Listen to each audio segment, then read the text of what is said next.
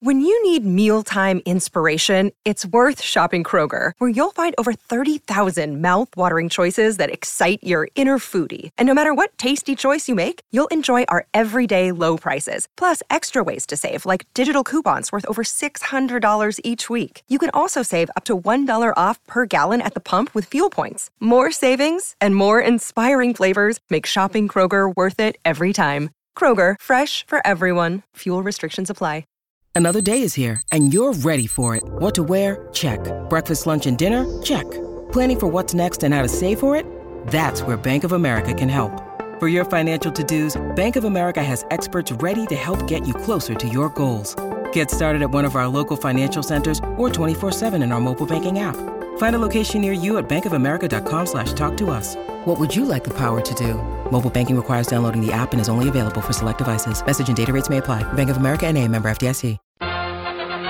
It's the Amazing Rico Brogna podcast with your host, Evan Roberts. To our fellow New York Met fans, welcome to a happy edition of Rico Brogna. That's right, we're going to make everybody smile. Everybody's going to be in a good mood, no matter what the hell's going on in your life right now, no matter how you feel about this New York Met franchise. We are about to make you smile because we are not going to do a depressing edition of Rico Brogna. We're going to do a happy edition of Rico Brogna. Because today, we are going to debate, Pete and I and everybody listening, the greatest season in the history of the New York Mets. All right, we're done. 1986, 1969. That's the podcast, everybody. We'll see you next time. If only it was that simple. Obviously, if you experienced 1969, if you experienced 1986, I can't imagine how the debate would go further than that. You win a championship, that's the greatest season you've ever had. Period. Stop. Like, there is no further discussion. Unfortunately, for many of us, not just me, many of us, it isn't as simple as that because we don't have that championship. I am 40 years old. 40. I was 3 in 1986. 1986 isn't even a memory because I don't remember it as a 3-year-old. I have no memories as a 3-year-old. And I'm kind of glad I don't have any memories because it would feel cheap if I had like little tiny bitty memories of a world championship that wouldn't have meant anything to me at the time because I was too young to understand what it actually means. So for all of us, or most of us, under the age of 40 or 41 or 42, whatever that cutoff is, the debate on the greatest season in Met history is a little bit more complicated. Sure, you could say winning the pennant is the best. The problem is, it also involves losing, and losing brutally. And to many people listening, that would be a disqualifier. You'd almost rather have a season that was fun and innocent and didn't have that kind of horrible ending. So we'll go through the years that I put up there as my favorite years. Pete will mention his favorite years, and we'll obviously have a nice back and forth. The inspiration for this podcast was that earlier in the offseason, we did the exact opposite. Because 2023 was such a disaster, there was certainly a thought that it was the worst season in the history of the franchise. And we debated it. And we talked about the other kind of bad years this franchise had in terms of meeting expectations. Was 2023 the worst? I decided for me it wasn't. For Pete it was. There were other years that were up there. I talked heavily about 2017. Bottom line is, if you don't want to be happy and you don't want to think about positive memories, that's okay. You can stop this podcast right now and go into the archives and listen to the depressing edition of Rico Brogna, where we talked about the worst seasons in the history of the New York Mets. So it's completely up to you right now. You have a choice during this holiday season.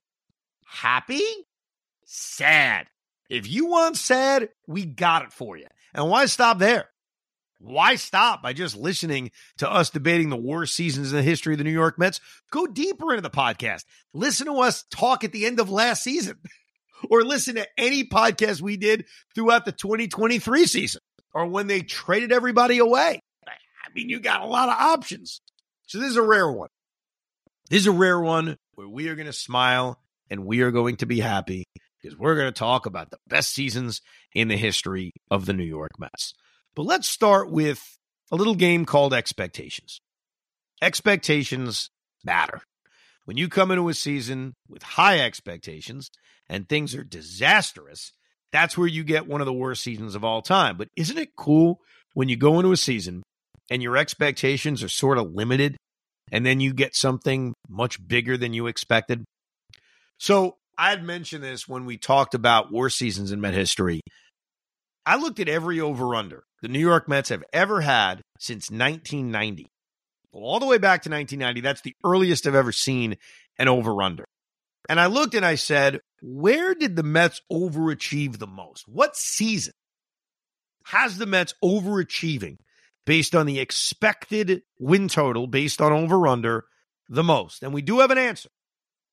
By the way, the underachieving occurred a hell of a lot more than the overachieving. That does not surprise you, Pete, right? That's not a big surprise? Not at all. But I'm interested to hear what where they overachieved, because I feel like there's one year that sticks out to me, but I think that's obvious. I feel like I'm definitely wrong. Is it 2015? 2015, the New York Mets overachieved based on their over-under by 7.5 games. Their expected over-under was 82.5, and they won 90 games. There are two other seasons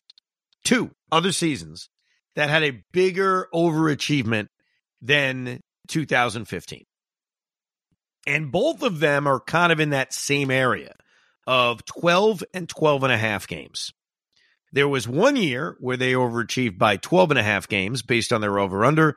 There was another year where they overachieved by 12 games. So pretty much the same number. And here are the 2 years. Are you ready? It was not 2015, but it was a damn good guess because that was third on the list. 2022, which was only a year ago when their over-under was 88.5 and they won 101 games. The other year, 1997. That was the year they had an over-under of 76, and they went out and won 88 games that season, overachieving by 12. Let's start with that season, though, because I think what's a little funky about 2022 is that the Mets had high expectations. When your over-under is 88.5, that's an expectation of being a playoff team. That's the expectation of being a very good team. If you look at the Met history, there aren't many years in which their over-under is higher than 88.5.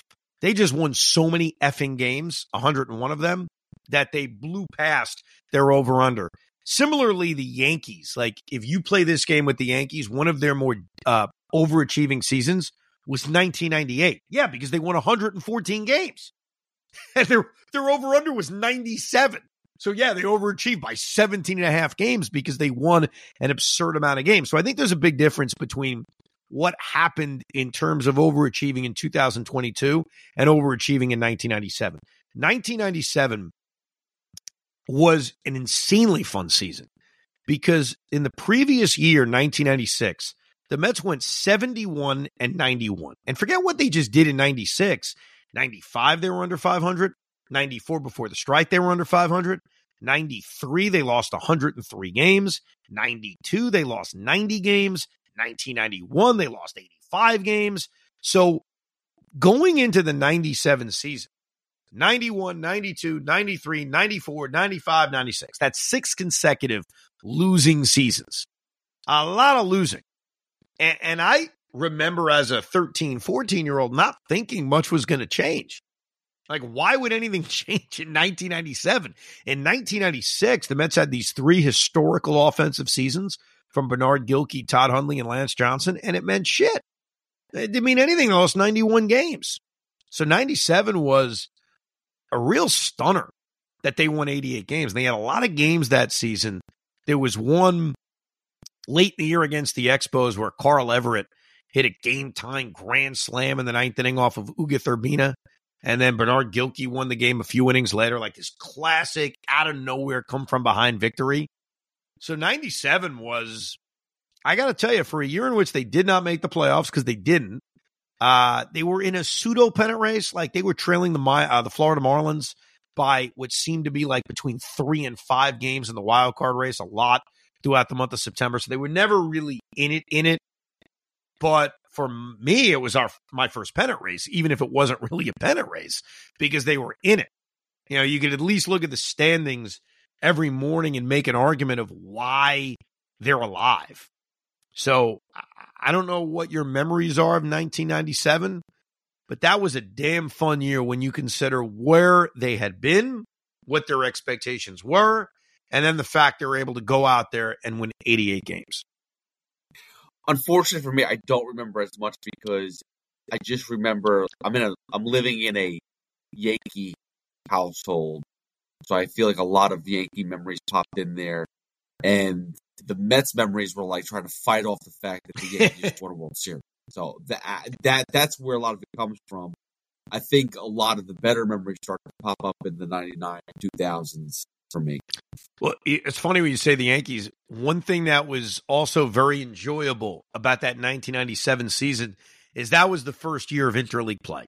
That was the first time interleague play existed. So for our younger listeners, for those, I guess I'd say under the age of 30, maybe 30, 35 years old, you don't remember a world where there was no interleague play. And I barely do too, honestly. I mean, my first year really remembering baseball was about 1992. So you're talking about a 5-year run of there not being interleague play. But those days going into Mets-Yankees in 1997, and before that, the Mets played the Red Sox. The first ever interleague game the Mets ever played was June 13th, 1997 against the Red Sox. Why I remember the date?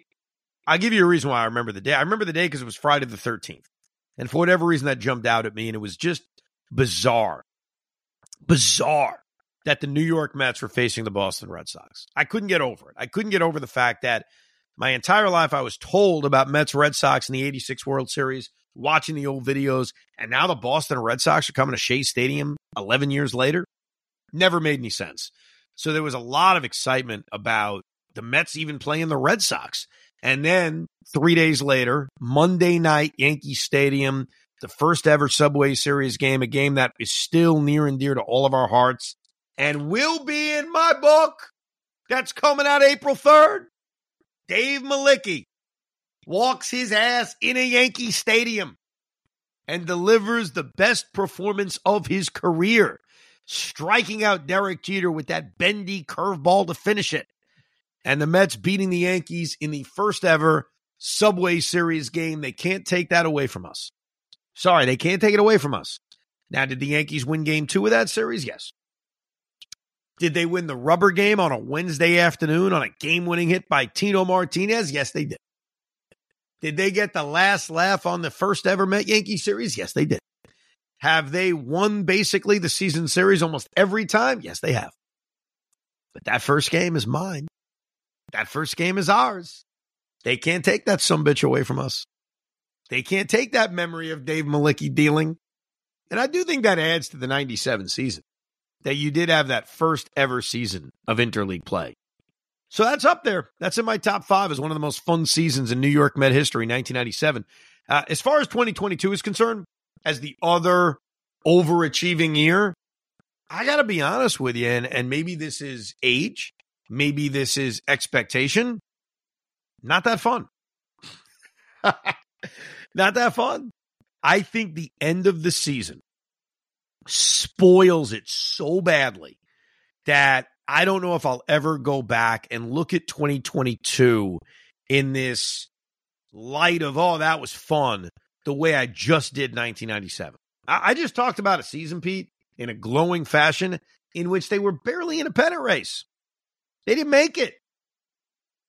2022, I think it's what happened against Atlanta and obviously what happened against San Diego that just makes me look at that season and say it was a big year in terms of wins. Yes, certainly there were fun moments in the middle of it, but they totally ruined it by the choke job at the end of the season. Yeah, but here's the thing, right? So I'll disagree with a little bit because the end of the season was bad, but the whole way they were winning games, the way they were winning games. So the ending, listen, if you're not winning a World Series, the ending's going to suck no matter what. So, but at least I walked in there feeling that this team is going to be good, and they delivered. Like, that to me was special. watching the Pete Alonso home run versus the Cardinals, the walk-off home run. Like, that was special. And you just felt that every time this team went out there they were gonna do something to find a way to win. And they did for the most part. All right, let's pinpoint this then, because you bring up something that is true, which is, hey, anytime you're going to get knocked out, it's going to be bitter.